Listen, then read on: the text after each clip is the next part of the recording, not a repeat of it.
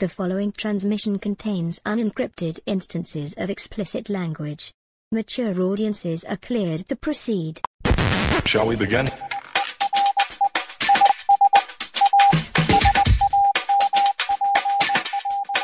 Let's begin. What are the key ingredients of a good spy movie? Surveillance, deception, and secrecy. Moves, countermoves, the careful use of disinformation, and even more careful analysis of exactly how your enemy reacts, and never letting them know what you know about what they know. I'm Todd. And I'm Dave, and we like to talk about spy movies. Not all mafia movies are spy movies, obviously. But when the plot revolves entirely on deep cover law enforcement agents infiltrating the ranks of organized crime, what else are you going to call that? We're talking the Tradecraft 2006's Best Picture winner, The Departed, in this episode of Spies Like Us.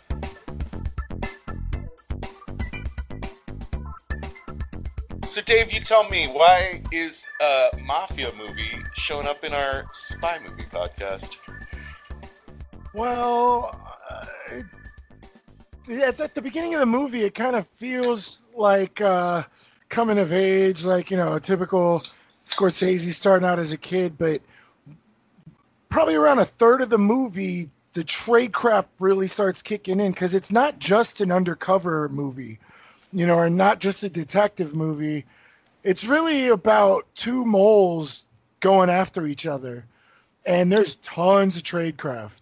The feds get involved. There's surveillance. There's like mind games. There's burying meals. There's a lot. And there's actually a lot of information that both main characters need to get the mole. Yeah, and disinformation. Yes. Yeah, I mean, I would argue that any movie that has its plot centered around a deep cover agent infiltrating an organization, which is what a lot of movies are. Donnie Brasco was once on our list, yeah. But and we don't want to open the gate to let every movie that is about FBI infiltrating the mob into our stable. But this one's pretty special because, like you say, the tradecraft is pretty rich, and especially the fact that it goes both ways. Yeah. Absolutely. Costello's got his mole in law enforcement, and law enforcement's got their. Yeah, it's a cool movie. Yeah, absolutely. Tell me what it was based on, or tell me that it's a 2006 film that was based on Infernal Affairs. It's a 2006 film, contemporary for the time, but it was based on 2002's Infernal Affairs, which is a Chinese film. Specifically Hong Kong. Let's make that distinction. Right. Specifically Hong Kong. We'll discuss this more in detail later, but just spoilers. It's the same movie. It's a very, very similar movie. Yeah. We want to give Infernal Affairs like its own time. Yeah. We got some time set aside for that at the end of the episode, but we just wanted to flag it like right now. Just mention that.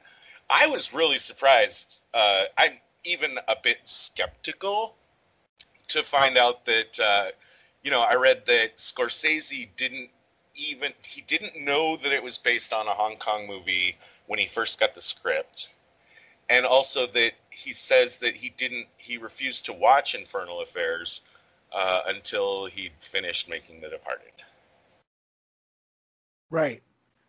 Which is kind of odd considering all of the scenes are in it. I mean, there's some few differences that are kind of plot-wise significant, but for the most part, all of the cool tradecraft and surveillance moments, there's literally like dialogue literally ripped out. So whoever made the script clearly saw it, and maybe Scorsese is being honest when he didn't see it. Yeah, well, I mean, it's understandable that he wouldn't want to watch it, but some of the things make me wonder. I'll just pull one out of my ass real quick. Like the death of our hero, and you have the elevator doors like trying to close on his body. That's not usually something that is in the script, you know. It can be, but yeah, it's generally not. So it's odd that he wouldn't have seen it. It lands Scorsese his first and only Best Director win, which is a little bit of a surprise.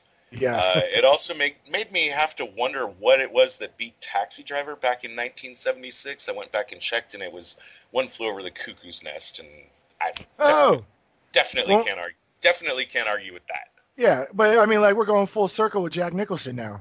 He's probably been waiting forever to get Jack Nicholson in one of his movies. That's what he needed. He just needed Jack to get that Oscar. There you go. Oh yeah, there you go. Jack Nicholson is like, hey Marty, let me show you how it's done. Yeah.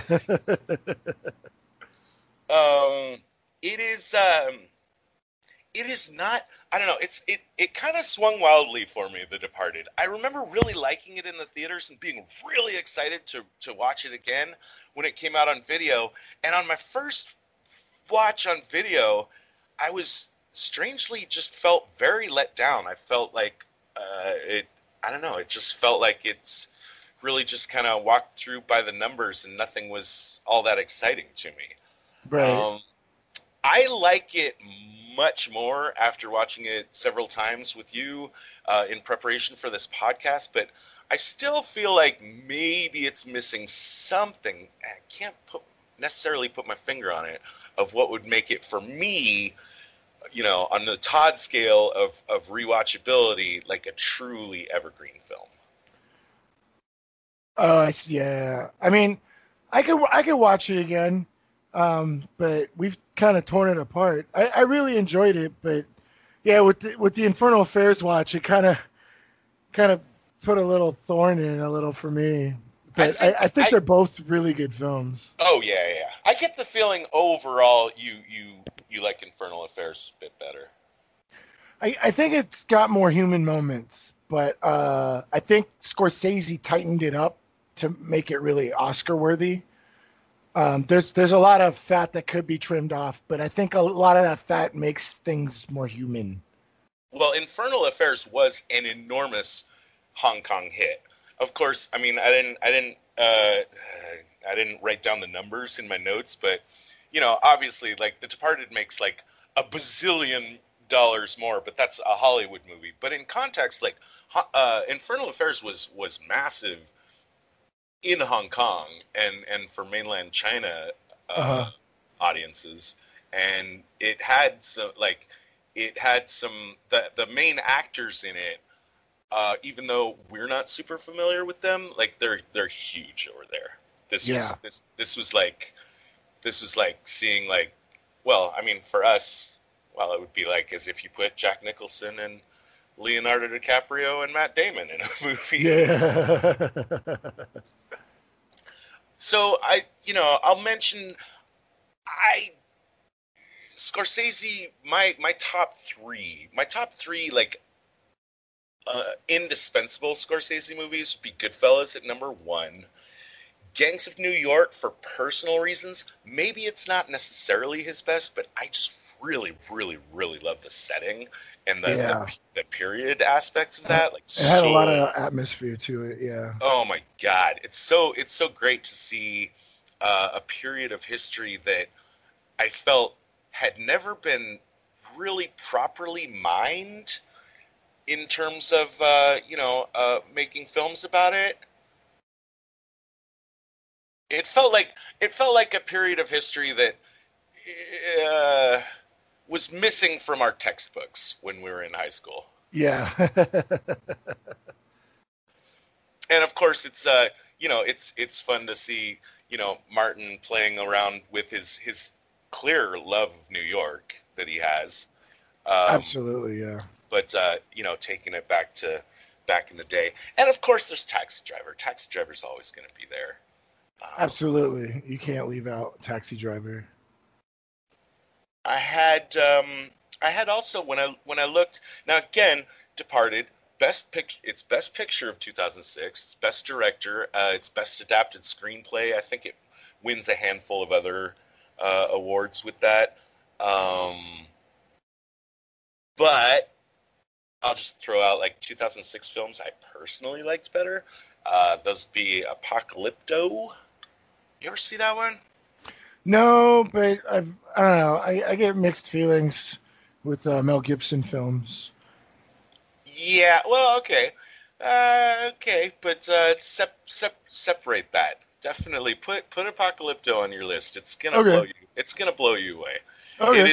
It is like a movie that stands alone in its own genre. It's Right. a really unique film that you know how like just like they say like there's nothing new under the sun, and every movie is like a version of some other movie that was made before it. Right. Or something. Like Apocalypto is one of those movies that you look at it and you say, this is I've never seen this before. Yeah. And of course, a film like Apocalypto is never going to be in the running for Best Picture for a lot of reasons, no matter how good it is. Right.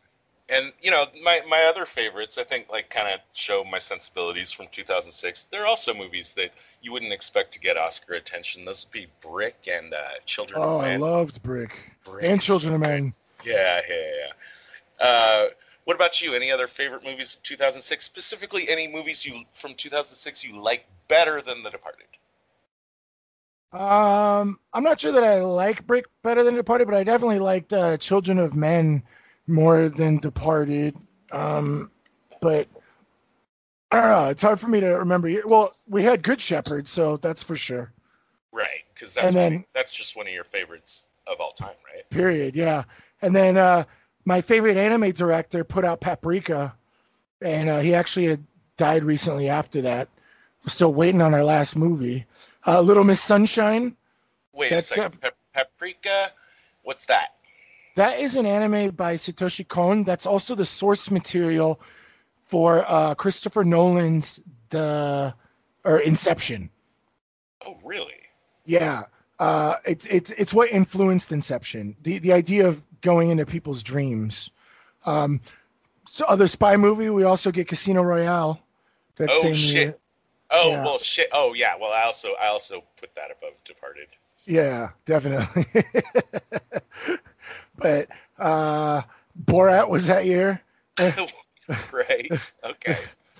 Yeah, I'm not hearing a lot of like super strong contenders, at least from our favorite movies, to beat it for Best Picture in an Oscar kind of situation. Right. But this is Scorsese too, like right square in the middle of his 5-film streak of collaboration with Leonardo DiCaprio. Apparently one of the most financially successful collaborations of all time. Oh, wow. Their films have a total of, save the wow for this. Their films have a total of $1.3 billion in earnings. Oh, geez. Yeah, that's like you run your small country on that kind of right cheddar. Yeah. Definitely nothing to sneeze at. Speaking of Leo, I wanted to flag kind of a funny thing about to me about 2006 where now I don't want to describe this as like DiCaprio is having like any kind of delayed puberty or anything like that, but he was really what I'm trying to say is like he really kind of kept his boyish good looks well into his 20s. I see what you mean, yeah. Like well into his 20s. I'm not exact. I should have checked how old he is when he does this, but this 2006, and he also has Blood Diamond this year of 2006, and my girlfriend was going nuts over Blood Diamond. And previously, up until that point, Johnny Depp was her big celebrity squeeze. 2006 was the year that she officially, super officially changed that the holder of that title to Leonardo DiCaprio, and she kept going on and on about like how like his jawline had come in, and she just kept talking about like how like I used to think he was cool or whatever, but he's a little boy, he's a little boy, he's not that attractive, and all of a sudden she was like, oh my God, now this is a man, this is a man that I want to have sexy times with. Right. I could see that. I mean, he did kind of keep that young face for a while, between Romeo and Juliet and Basketball Diaries and Titanic and stuff. This is kind of, I guess, one of the first times you really see him as like a gritty, like kind of, man, like that first young man type of step. In Gangs of New York, where he kind of takes over his dad, I could see what she's saying. Right, yeah, but yeah, Gangs of New York. I still think he looks like a young guy. Okay. Very very much like a young guy. And here, I think he's really stepping into his maturity as a like. I think starting around now, you can start fitting him into roles that wouldn't have necessarily been as suitable to him before. Right. Like you couldn't like the Leo DiCaprio of Titanic, for instance, you couldn't have cast him in Blood Diamond. That would be ridiculous. You couldn't cast him in Departed. Right. Everyone would say like, who's this little fucking ant running around? Right. Titanic's Leo DiCaprio is definitely not tuning up some what do you call them? Some Italians from the other shore or whatever. But moving on to I want to talk about some of the other talent here. It is worth mentioning and kind of sad. Like this is probably Nicholson's. I mean, it's probably it looks like it's his last major role, maybe forever. The guy might be retired at this point. We haven't had any Nicholson for 10 years now, not since 2010. And on IMDb, there's nothing in production. I don't hear any news. Other than what, like Bucket List or something? Bucket List, I saw that one, but do you really count that as a major role? Well, it's kind of like when you get into that, actors get into that age, like with Jack Lemmon and Walter Matthau doing like Grumpy Old Men. You got to do like the older roles now, where you've kind of gotten to that period in your career. There's always these gaps, you know what I mean? You got like the young boy, or young woman, and then you get a gap, and you got kind of like, the young to middle-aged adult, and then you get a gap. Retired. There's the saying in Shakespeare, and I don't know the exact reference, but you start your career playing Romeo, right, and you end your career playing Lear. Well, yeah, and that happened with Les Mis. Lea Salonga played Eponine when she was very young because she was Miss Saigon. And then when they did the big anniversary in London, Samantha Barks played Eponine and Lea Salonga played the mom, Cosette's mom or whatever. So yeah, that definitely happens all the time. Funny enough, Anne Hathaway played the mom in the movie. Sorry for the random musical trivia. No, we're talking about spy films. I don't know. We're talking French Revolution and Les Mis, so we're not that far off. And we're talking about Bastin, with the Departed. We're talking about like the police revolution against the mafia, I guess. Whatever. I'm drawn for straws. I can hear the crickets from here. So yeah, but it feels weird. It feels weird seeing 10 years of no Nicholson. Yeah. Little piece of trivia, only Nicholson and Michael Caine are the only two actors that have been nominated for Best Actor in every decade from the 1960s to... Well, I guess 2010. Right. Yeah. So Michael Caine, like jump in and grab another one. Yeah. Yeah. Nah, he's all best supporting at this point. Yeah.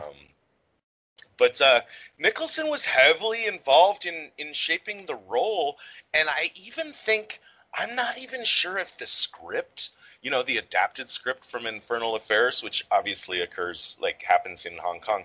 I'm not even sure the original script, the script adaptation was meant to be in Boston, because I know that Jack Nicholson was heavily involved in, saying like, okay, I'm going to take this role, but I am not going to play a cardboard cutout villain. I really want to put a lot of work into developing this guy.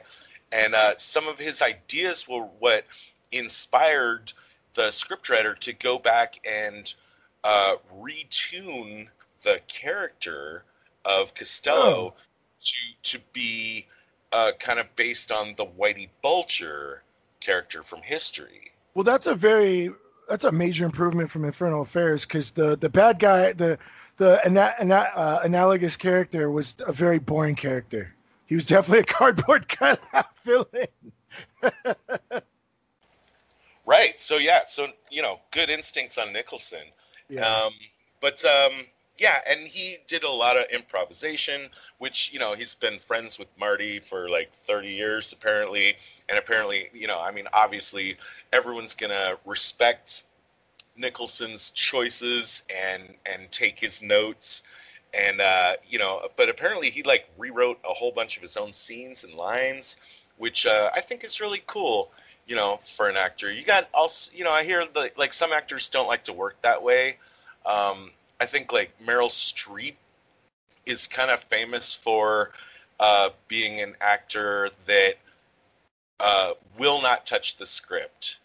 They just bring what is in the script to life 100% as an actor. And there was some story about just an example story of some film, the director was go ahead, just kind of, do your thing, have fun with it, make it your own. And she was like, what? I gotta fucking write it too? Yeah, right.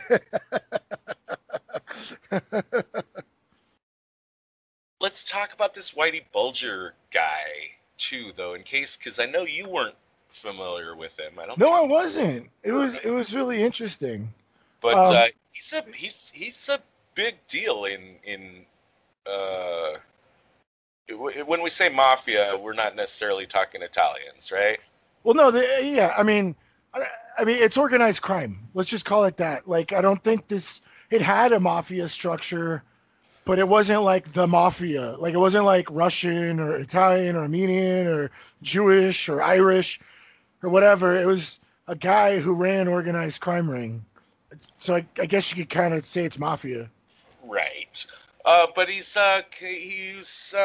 was very successful for a long time, and guess why? It's because he had a fucking mole in the FBI, I think it is, or maybe it was the Boston. No, he was an FBI informant, right? Yeah. Well, I'm not sure. I forget exactly who his guy actually worked for. I think it was the FBI. And they had grown up together, as opposed to in this movie where Whitey Bulger kind of groomed this Southie kid, the Matt Damon character, into going into the PD. These were the real Whitey Bulger and his FBI mole were two guys that had grown up together, as kids in the same project. Right. And, that's really interesting too, where this movie, as well as some of the other movies that I don't think we've talked about yet, but plan to address this in the case of Bulger and his guy, that was just a plain case of I've got a mole in the FBI, we're working in tandem. Right. But in a lot of these cases, I feel like it kind of can grow organically, where you get, you have your informant on the other side. You start getting information from them. Okay, that's cool. That's very helpful. You're also kind of, though, in danger of getting into a feedback loop, symbiotic relationship where you're also giving them information. Because, you know, like in good tradecraft, you always want to protect your source, right? Right. But at some point, you can cross this line from protecting an informant to actually aiding and abetting that informant, and at that point, you're kind of becoming almost like a kingmaker, or at least attempting to be. You're choosing, you know, because Whitey Bulger was basically passing his guy, all the bad information about what the Italians were doing, because the Italians were Bulger's enemies, his rivals. Right. And, you know, every time Bulger got in trouble, the FBI guy would, like, let him know about it and keep his butt out of trouble. Right. And at this point, you're not it comes down to, at some point, it's not just them working for you, you're also working for them. And you can cross a line to where you're actually maybe working for them even more than they're working for you. Right. And it is like kind of a king-making situation, because like in the film, Costello was handing information about Italian mob guys, and that just killed competition for him. So that made him grow bigger. You know, it's kind of like an ecosystem, right? You know, like what was it when they introduced wolves into the Yellowstone? It completely changed, and the foliage grew back, and a bunch of species came back because the deers were overrunning it because there were no wolves. So they just dropped wolves in, and it completely changed the landscape and made things better. So by pulling out the wolf, I guess the competition, it helped Costello get stronger. So like you were saying, FBI is basically king-making at that point. Mm-hmm. Oh, yeah. Final interesting tidbit about Bulger that we have to mention. When he was finally convicted, I think he was convicted of like 9 murders. He was definitely considered one of the most bloodthirsty and murderous gangsters in American history. In fact, when he went into hiding, and he managed to elude pursuit for 16 years, and during that time, he spent time, I think a lot of it, as number 2 on America's Most Wanted list, right behind Osama bin Laden. Oh, gee. Wow. Now, I don't think he was... I think Jack tweaks it up a little farther in the movie. I'm not sure. You know, that scene with the severed hand... Right. That's really, like, unsettling.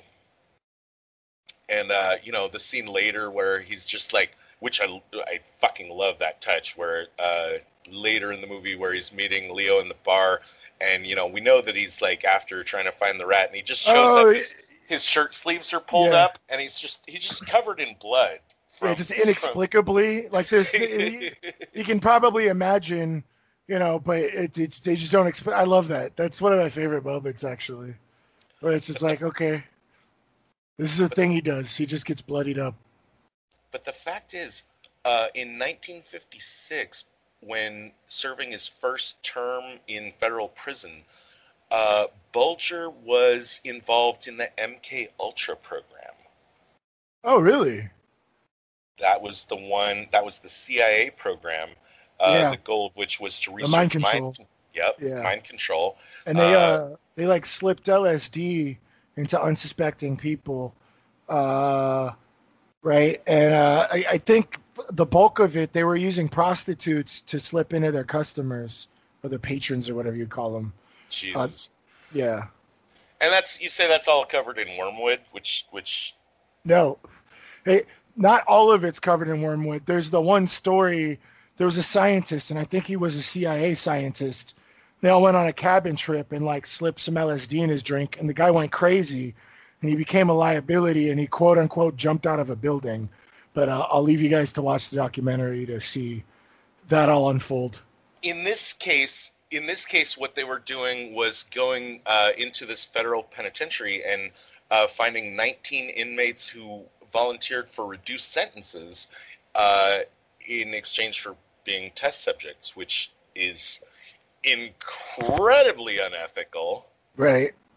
And Bulger, in many ways, and they found notebooks too, like along the way. But Bulger described that whole scenario of his life as being nightmarish, and that like he never got over it, and just really like drove him insane, and he felt like just terrorized and paranoid all the time. And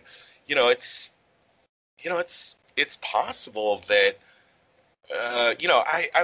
I'm sure Bulger, I mean, I'm sure he was already like destined for a life of crime, but we can't say for sure, and not trying to let him off the hook, but maybe he wouldn't, maybe some of his more murderous and twisted impulses wouldn't have come to the fore if he hadn't been experimented on like that.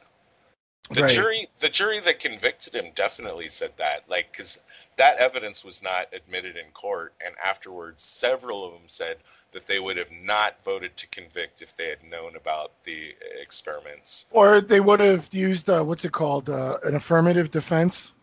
That he committed the crime, but it was due to insanity or something. They probably would have voted that way.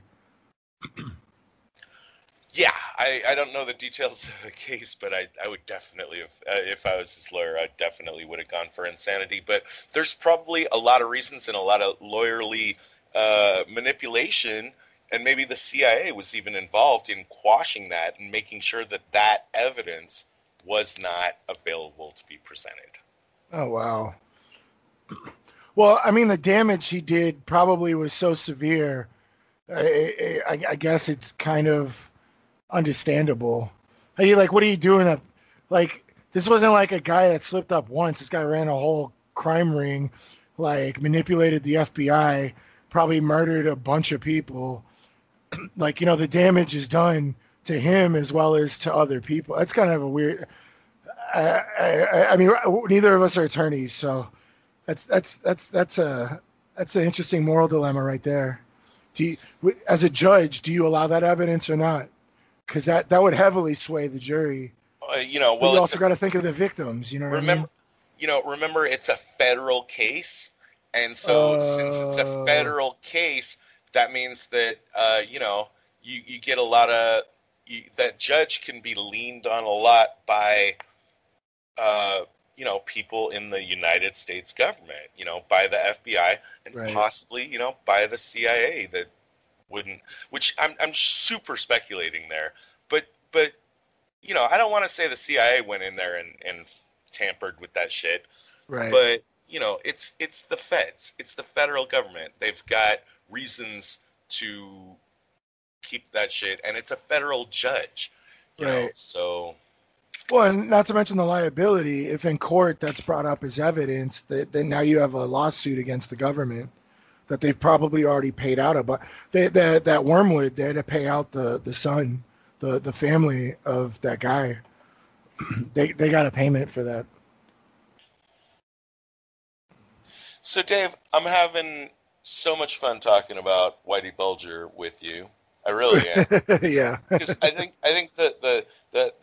that twist of inspiring that character, putting that Whitey Bulger twist onto the character that comes originally from the Infernal Affairs script is one of the major reasons The Departed is so cool. Yeah. But we're overdue for the briefing room. Yeah. Before we get there, just simple, quick shout out. We're so happy that Mark Wahlberg gets right. He doesn't win it, but he gets a Best Supporting Actor for this film, and that just it lights a little candle in my heart. I'm so happy for Mark that he got that little bit of recognition. Yeah, absolutely. He definitely stole the spotlight for most of that film. Hey, the story itself, the acting, the character was already. Yeah, he owns every scene that he's in. Oh, absolutely. Absolutely. He's amazing. It's great. So he definitely deserved it for that role. And it's not that I'm a huge Marky Mark fan in necessarily, but I wish him well, and he definitely deserved it because, dude, he brought everything. Like, he brought the best of himself to this role, and it was super fun to watch. Hell yeah. All right. All right, they're calling us. Retinal scan complete. Validating security clearance. Clearance granted. You may now enter the briefing room.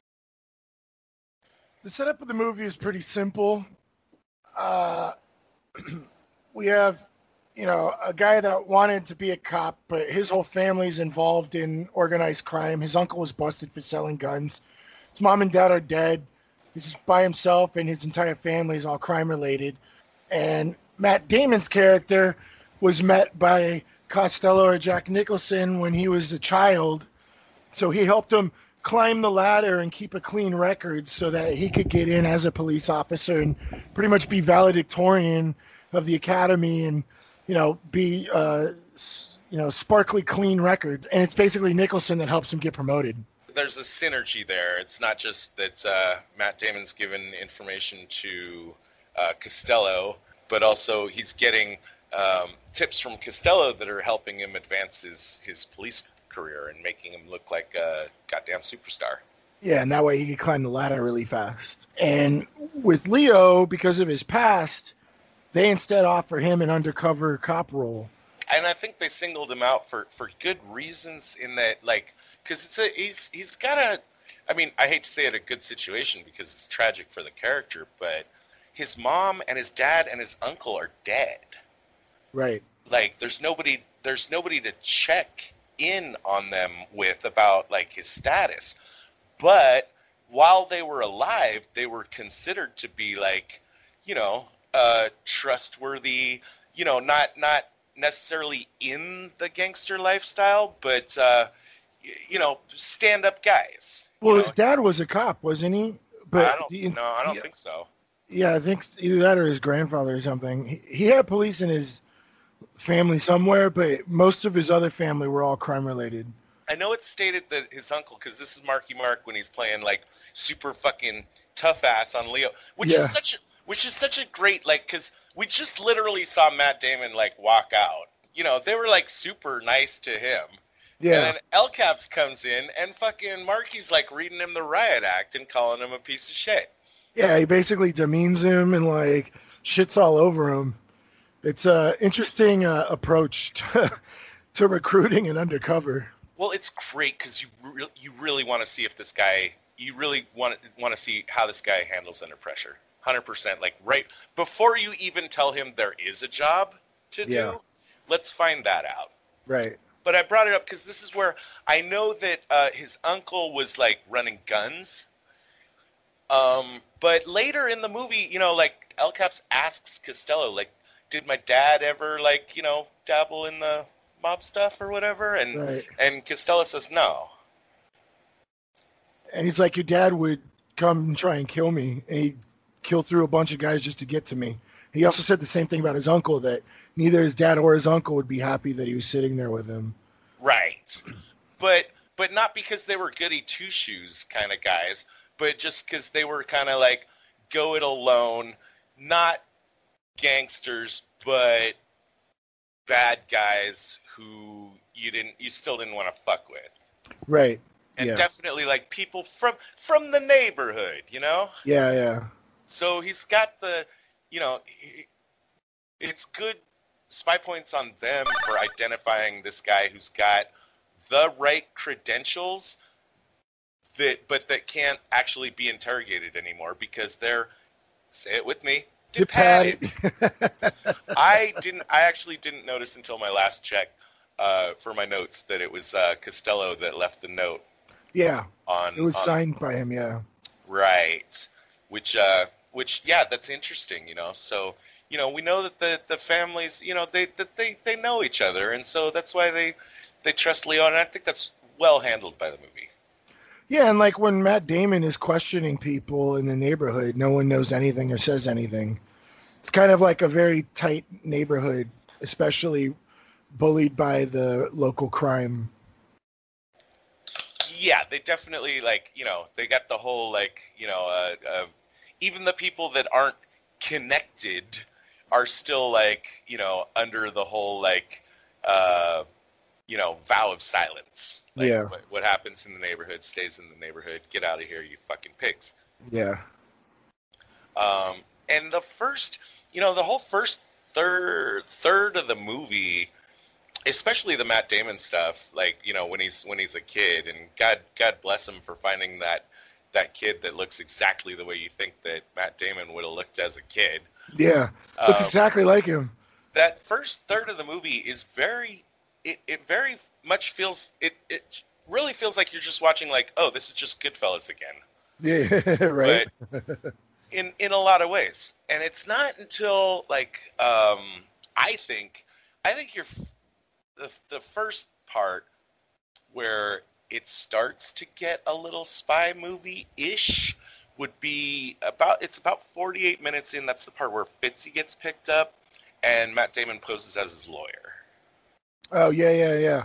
You want to tell us a little bit about that? I want to talk about this scene. Yeah, he basically has the surveillance behind the two-way mirror shut off the camera. He's basically like, look, I'm not going to get anything out of him if he knows he's being recorded.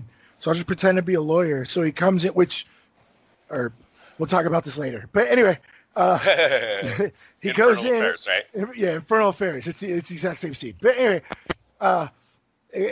he basically pretends to be an attorney and basically tells him, hey, I'm one of Costello's guys.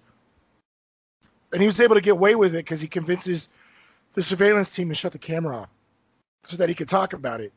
I think this was done a little bit better in Infernal Affairs, but we'll get there later. Anyway, he basically tells him, call your mother. Tell her you're not going to make it home. And that apparently is code word within the mob that they're burned. Because at that point, wherever their headquarters are set up with all their drugs and money and guns and stuff, they just torch the whole place and leave so that the police department can't get onto them.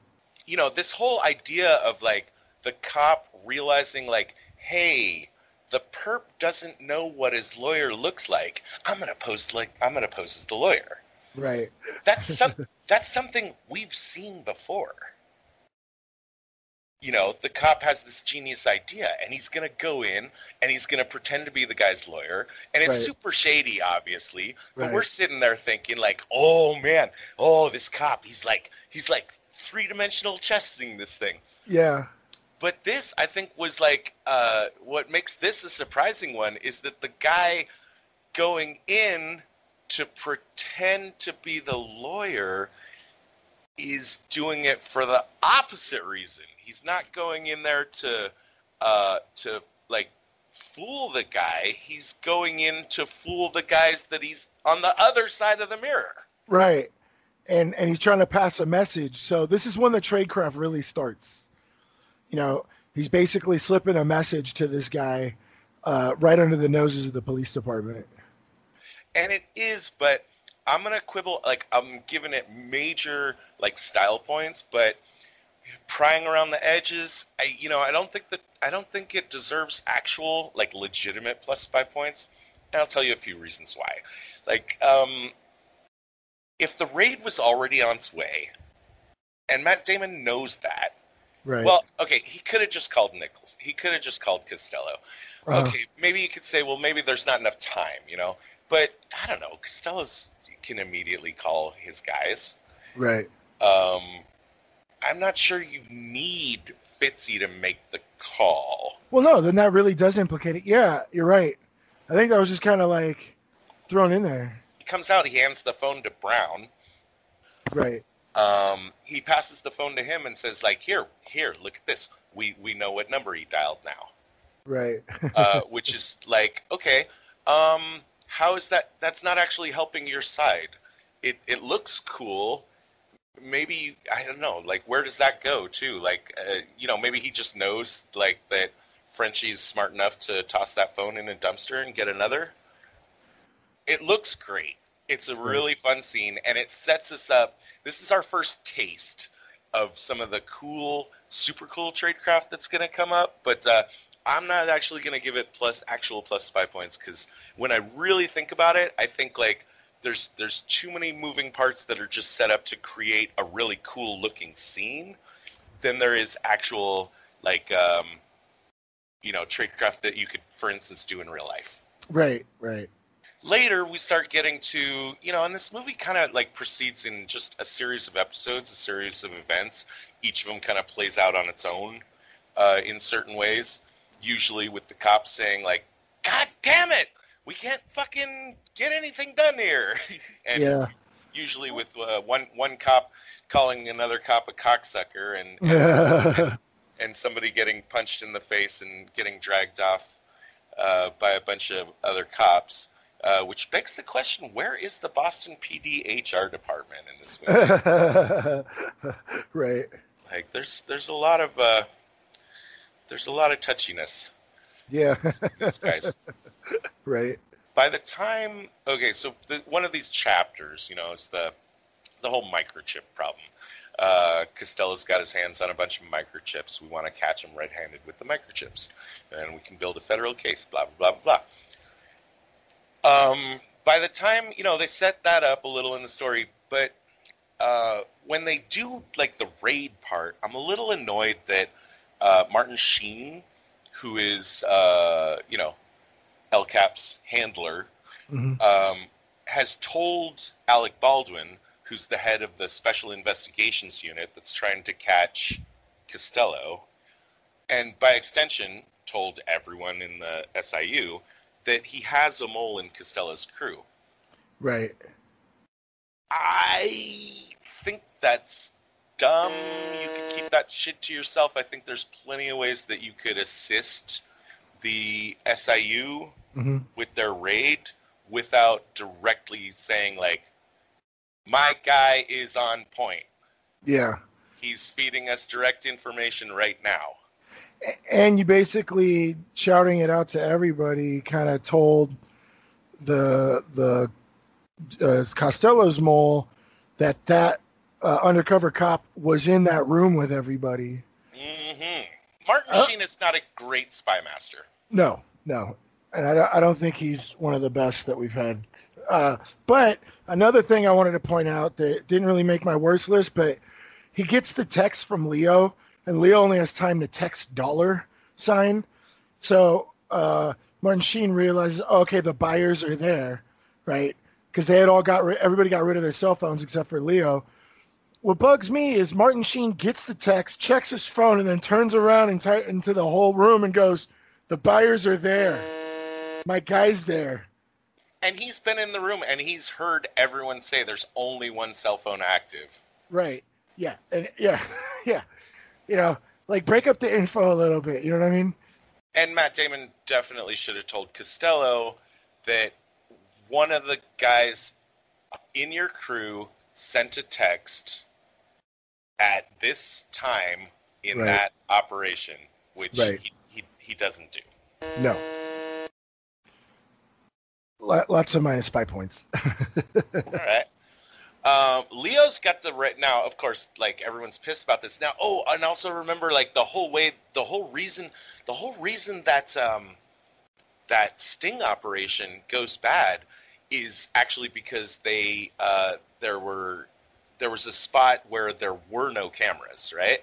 The guy who set up the cameras didn't set up any cameras in the back, and they had really bad angles. And I guess this is Matt Damon's doing or something? No, I think the movie wants you to think that at the moment. Right. Because the movie's not ready yet to reveal to you that Costello has guys on the FBI side of things. Oh, yeah. And it's the FBI that set up the cameras. So it's really Costello's other contact, which we never get a resolution on, right? Right.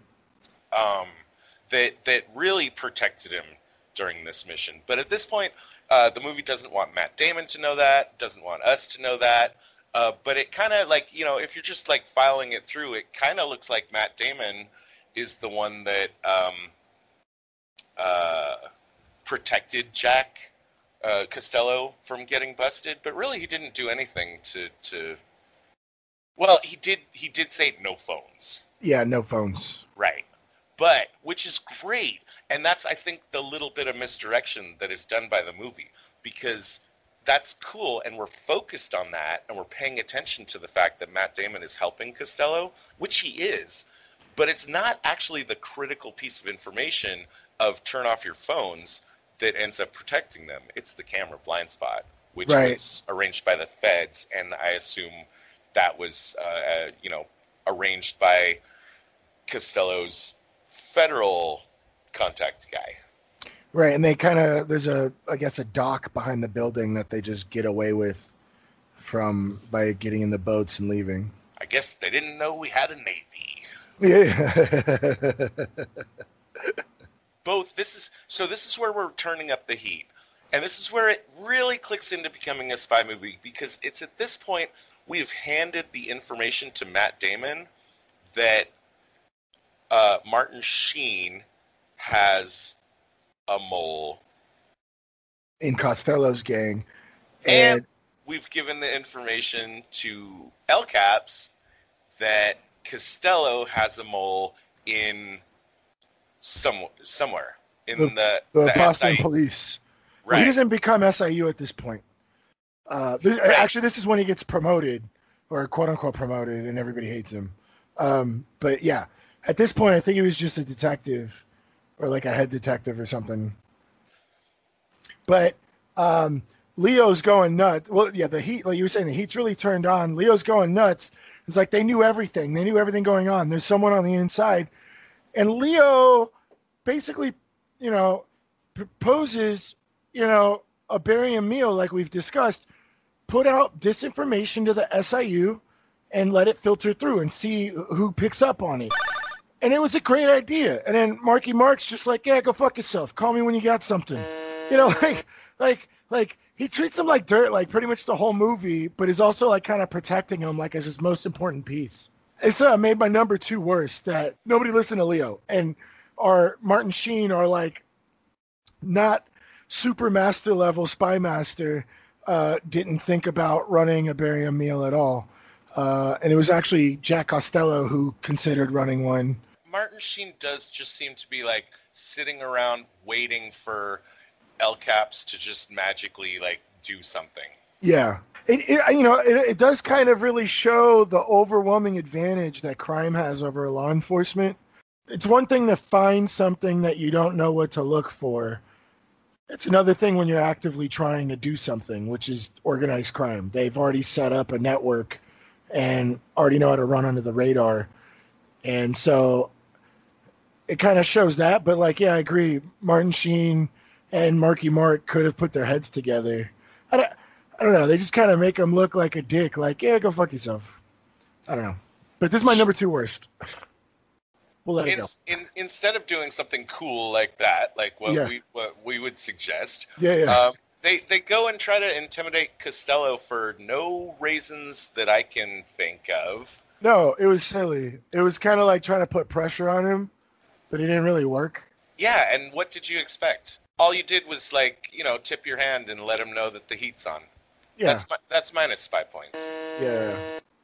But it's at this point that Leo finds out that Costello is protected by FBI because he's an informant. Now, of course, at this point, this is just like a rumor. I mean, it's just one guy, one drug dealer or something. I don't know, low level. Oh, yeah. We didn't really meet very much of him. Yeah. Mm-hmm. But he passes that information to Sheen. Yeah. And I think this is a huge amount of more minus spy points for Sheen.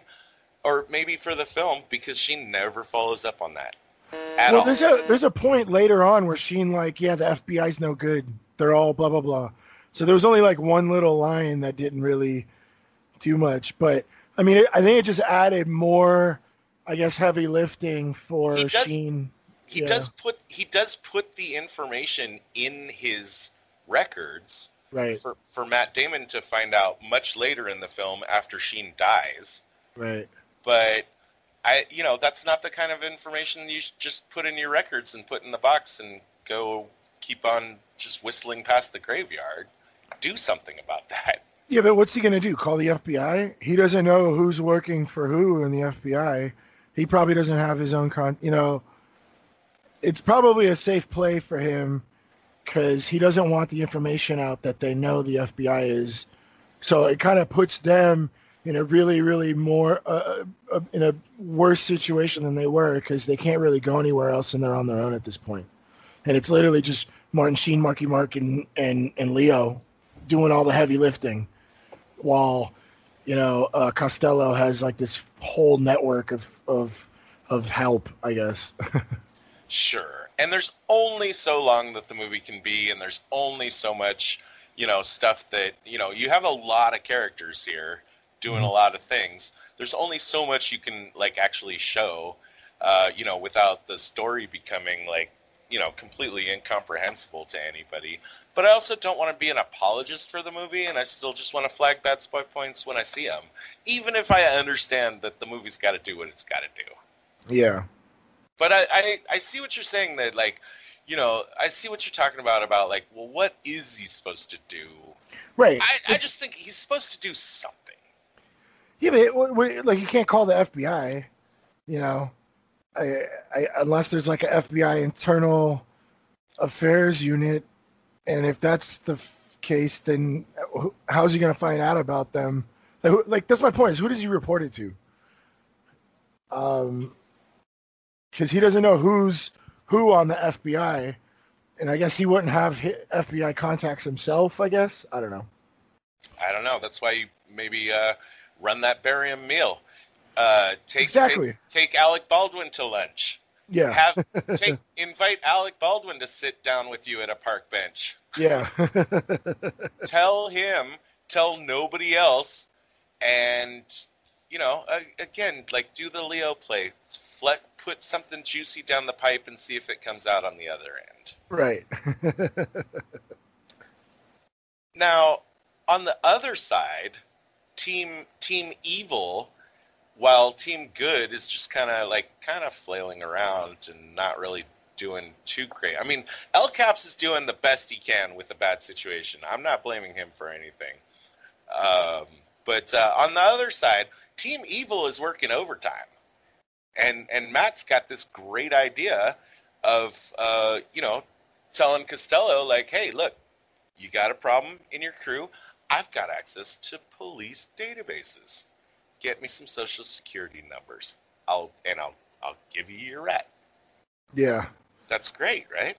Yeah, really good idea. And then Leo kind of gives fake information, which was a good play on his. But then he just took off. I don't know why, but it should have been a bigger red flag. I think he gets asked about it later, and he's just kind of like, look, you've accused me 2-3 times of being untrustworthy. There's only some amount of time that I gotta just be like, dude, you either trust me or you don't. I'm fucking leaving. Right, and I thought that was a little bit of a tattered end in the story, like where, they say, like, they call everyone to the bar and they say, you're not leaving, give the information, and nobody's supposed to leave. Right? Yeah. But like, what was the point of that? Like, obviously at some point they all did leave. Uh-huh. Like, what were they waiting for? I think at the time, as an audience member, I'm sitting there thinking, like, holy shit, Matt Damon's going to run these social security numbers, like, right fucking now. Yeah. and you're fucked. And that's why I'm with Leo I support his decision to, like, not stick around. Right. I'll deal with the fallout of disobeying orders later. But again, like you said, like, should have been a much bigger red flag to them than it was. Minus 5 points for them. I mean, they know Leo's a live wire. That's why they hired him, because he just up and beat the shit out of some Italian mobsters. So I don't know. I mean, that's kind of who they hired, and it makes sense for him. But still, yeah, I think it should have been a much bigger deal. Yeah. But I don't understand is why everybody should have stayed there. Well, that's what I'm saying. It seemed like, the idea was like, stay there and Matt Damon will run the numbers right now. Right. And then we'll find out, and then we'll shoot that fucking prick. Whatever Yeah. Matt Damon says, whoever Right. Matt Damon says to shoot Yeah. that guy. Yeah.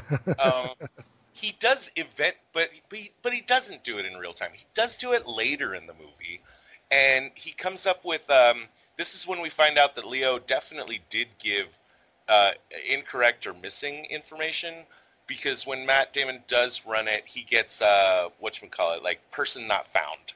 Right. So whatever Leo gave was fake. Right. He also Or was classified. Because in Infernal Affairs it said classified, but this okay. not found, it could be classified information. So that really should have triggered some really big red flags that information was not found. When he's running the numbers, he also gets another person flagged as not found, and it's really fast, and you could miss it. But it's the white-haired guy, name of Delahunt, that Right. also comes out as person not found. Right. And we will later be given strong. Now, we don't get definitive proof, in my opinion, but we will be given strong reason to believe that Delahunt is also working for the cops. That both Delahunt and Leo are people that, in that situation of go to the bar, give us your social information, gave fake information. Yeah. Minus spy points for Matt Damon for never informing Costello of this fact. Right. Because he has plenty of opportunity, and this was his whole plan. We gave him plus spy points for thinking of this idea. It's a great idea. He gets what was he expecting to find? When he ran the numbers, it would say police informant currently assigned to you know. Instead, he gets person not found, but that should be suspicious, hugely suspicious, and he should communicate that to Costello. He doesn't. That's why he's getting the minus spy points. Right. And if he had, you would say, well, two of you guys gave us bad information, and one of you didn't stick around. Leo, you're sleeping with the fishes tonight. Yeah. Right. That's my number 3 worst. That Matt Damon doesn't provide this very important piece of information to Costello. Now, as you said, though, because of because of exactly why again? Alec Baldwin now trusts Matt Damon even more. Yeah, because I think in their golfing scene, he's basically, you have a clean record, and some people think that's suspicious, but I don't, because I have a clean record myself. That's how I got in basically internal affairs. That's why I'm in the SIU, because I'm a spotless guy. And you should get married, because getting married is how things work, and that makes people trust you more, and blah, blah, blah. And, it's a very climbing the corporate ladder, hey, we're going to golf, type of scene, which was also in Infernal Affairs. Oh, yeah. Well, all the good scenes are in Infernal Affairs. Yeah. 100%. And so now, the movie's cranked it up another notch, because now Matt Damon is being empowered even higher, given an even higher level of trust and carte blanche to do whatever he wants. And his mission is basically to find the mole, and he's the mole. Yeah. He laughs at, they make a joke of it when he meets with Costello in the porn theater, I gotta find myself. Yeah. Which, of course, is the core plot of 1987's No Way Out with Kevin Costner, that we're going to do someday on this podcast. It's a very good movie. Yeah. Costello does have now an envelope. It's got a bunch of Social Security numbers in it. We skipped ahead a little to talk about what Matt Damon does with the envelope and with the information, but he doesn't have it yet. Leo is getting messages from Sheen to follow the envelope and ID the contact, right? Right. Follow the envelope, find out who he gives it to. Right. That's our mole, right? Well, it was probably a good guess, because it's a decent if they're guess. asking for names and Social Security numbers, they're probably going to give it to law enforcement to run the numbers. It would be a good lead. Sure. They have someone that can run that information. I think you just put like everything you got, full force cops on this, and spot the guy. Yeah, why didn't they follow him? I absolutely think they should have. Like, Yeah. it doesn't matter. Like, at this point, like, there's no percentage in subtlety, in my opinion. It doesn't matter if Costello knows that his rat is busted, as long as you get the rat. They're being overly sneaky at this point. Right. This is a point. This is a time for brute force, and not a time for sneakiness. Right. That's why I give it -5 points for Sheen again. They could have found out where he was. They could the whole time he could have told them, "I'm at this theater. There's a guy running down the street with a yellow envelope that I crossed out citizen spelled wrong and spelled it correctly." There should have been cops all over the street. Anybody that Sheen could trust. Right. Dignam should have been out there. Yeah. Well, maybe that's why. Because they don't know who the mole is at this point, and putting out a big order like that. Right. So yeah, I understand you could spoil the milk if you took it too far, but again, back to your thing of like always have a team. Yeah. I just think this is a place where they were just a little too subtle and a little too sneaky, and just I don't know, fucking just pick 4 or 5 guys, or just like I said, like you trust Dignam, right? You trust Marky Mark, right? Marky Mark's not gonna fucking turn on you. Yeah, have him follow him out. The play that Sheen is making here is basically Leo, follow Costello, and you'll find his rat. Right. He has this notion in mind. He gives Matt Damon that exact same advice. Follow Costello, you'll find a rat. And Matt Damon ends up turning that around in his head. You even see him when he conceives his plan of, like, there's a tiny little bit of flashback of Sheen telling him that. And that's when Matt Damon says, like, aha, if I follow you, right. I will find your rat. Right. -5 points for Sheen and plus for Matt Damon. So far, our good guys are not doing too well. No, and this is about when Matt Damon does get promoted to find the rat, and he goes to meet with Sheen at the office, and everyone in the office is staring daggers at him because he's basically investigating all of them. And Martin Sheen tells Matt Damon, "Oh, last night my guy spotted the rat, but he got away." And I don't think that was a good idea. It wasn't. Yeah. This is an old man. This is an old man trying to show that he's kind of on the job. Right. Oh, and if he's being investigated, maybe that's what it was. He's being investigated by Internal Affairs. He has to show that he's doing a job. And, but, the way he said it, it was kind of nonchalantly, like he just gave the information away. So he doesn't, there's no reason at this point for him to suspect Matt Damon, but there's no reason for him to tell anybody outside of his circle, hey, by the way, last night you just gave them a time. My guy, you gave him a person, spotted the rat at this theater. Mm-hmm. And it's and if he tells him that information, well, I guess anyway, it doesn't matter. It was just this is gonna make my number one worst.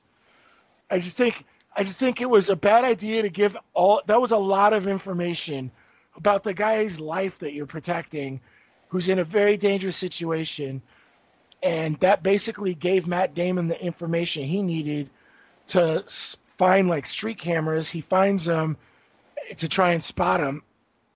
He's not able to ID the guy, but still, I think I was very, very, he could have just been like, we're getting close. My guy is doing blah, blah, blah. Yeah, but I don't know. It was just, I don't know. That information should only be privileged for the people on the inner circle with the undercover. You know what I mean? Yeah, I agree. Goes back to, I forget how I rated it, but, just back to the microchips thing, like, I don't think there's any reason to tell the SIU, to give them that much information about what like even if you don't say who the guy is that's working for you, Yeah. it's just as bad to tell him like what your guy is doing. Right. Especially Or at that or where exact he moment. was. Yeah, where he was at any given My point. guy is here at this moment talking to the people, and he's giving me information right now as we're speaking. You know, it was. I don't know. It was a lot of. You know, what Martin Sheen did was kind of lazy, I guess. I'd call him the worst spy in the movie. Yeah. if we were gonna rank all the characters. Yeah. Yeah, it's his mistakes that make.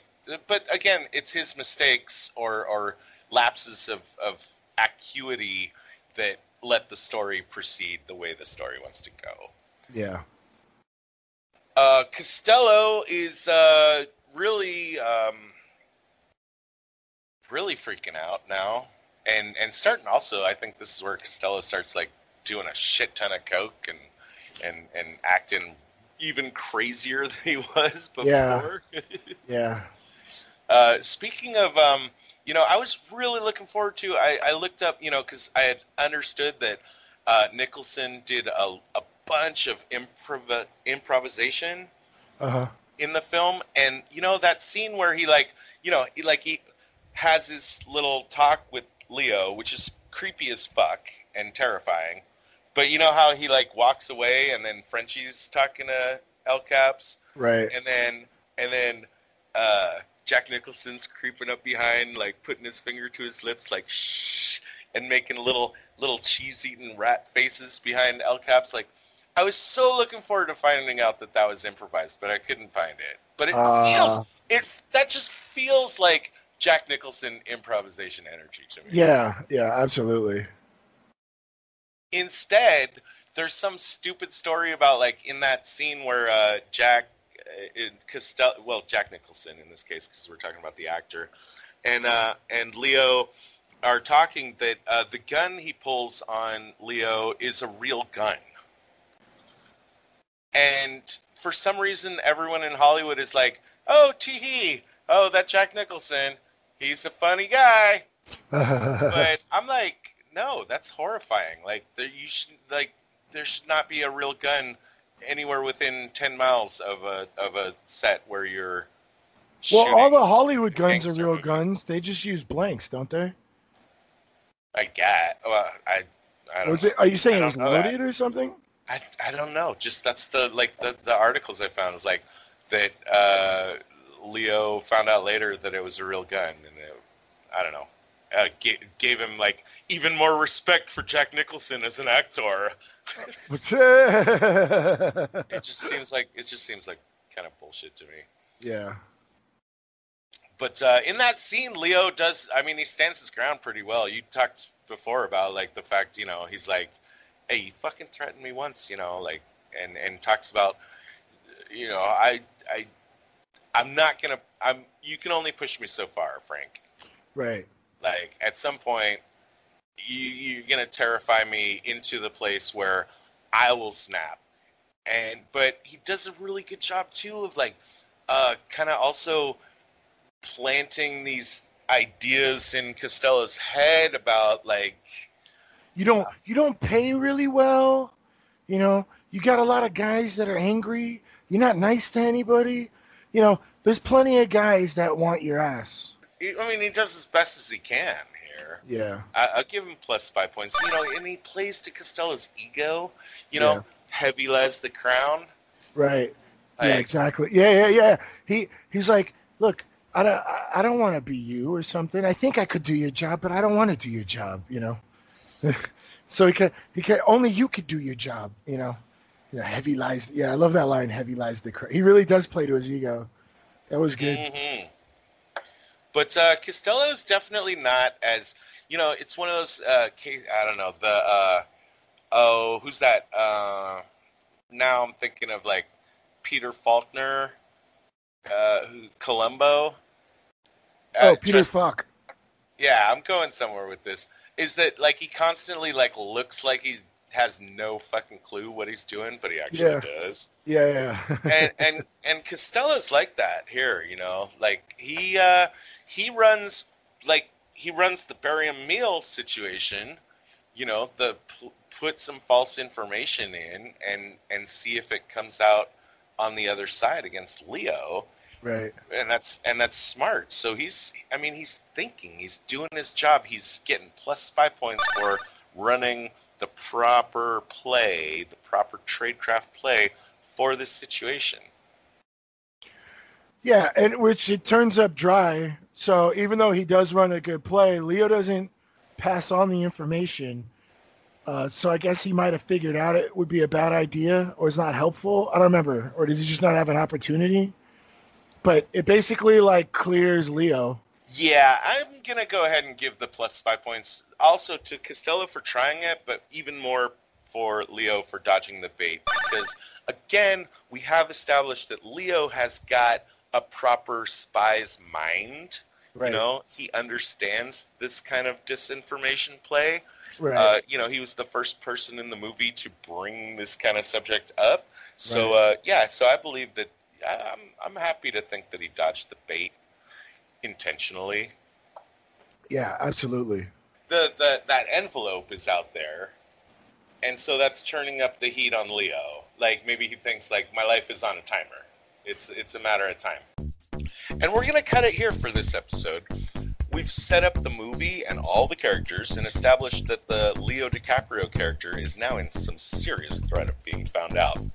Next week, we'll start off with the clusterfuck of a rooftop meeting scene where things go from bad to worse for our hero. We'll discuss the twin climaxes of the film and still have some time to talk about Infernal Affairs before we go to ratings and reviews. As always, the best way to make sure you don't miss out on that is to hit the subscribe button on iTunes, Google, and your favorite podcast app. Also, if you can find updates on our Facebook page or website, spieslikeus.net. And please, if you can help us out and give us some feedback by rating us and leaving comments. We're always trying to improve the show, and your thoughts would be a big help.